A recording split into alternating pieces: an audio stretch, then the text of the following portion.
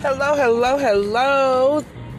Come on in. Thank you for tuning in with your girl, Takia Williams, on Truth Podcast.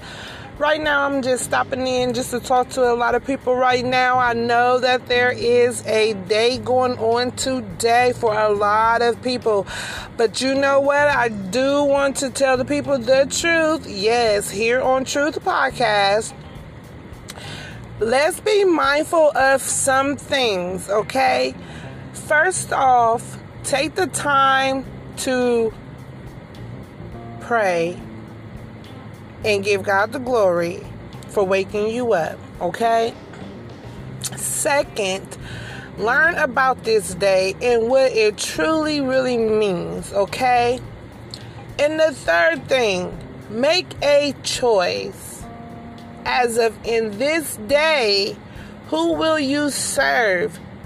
Man or the Lord? Because this is one of those days. This is one of those days where, listen, y'all, I'm trying to be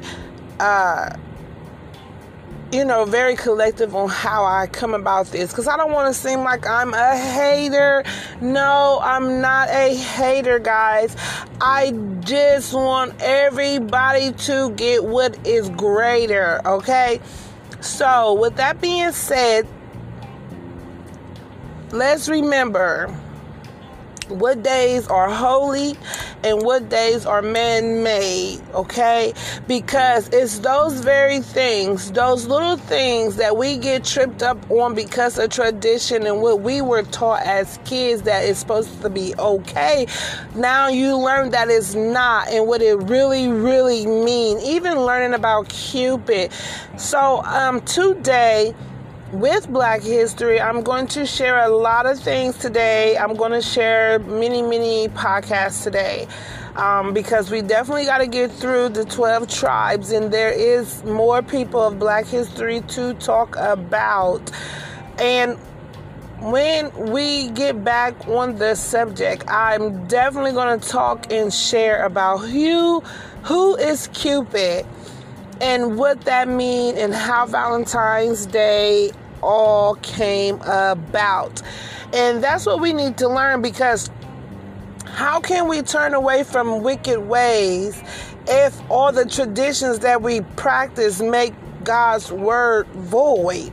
You see, it's these little things that we definitely need to learn about. And it's not just because I don't want anybody to enjoy their day today, because you should feel love in every way, special or however, every day. So, yes, thank you guys again for tuning in to Truth Podcast with your girl, Takia Williams, just speaking.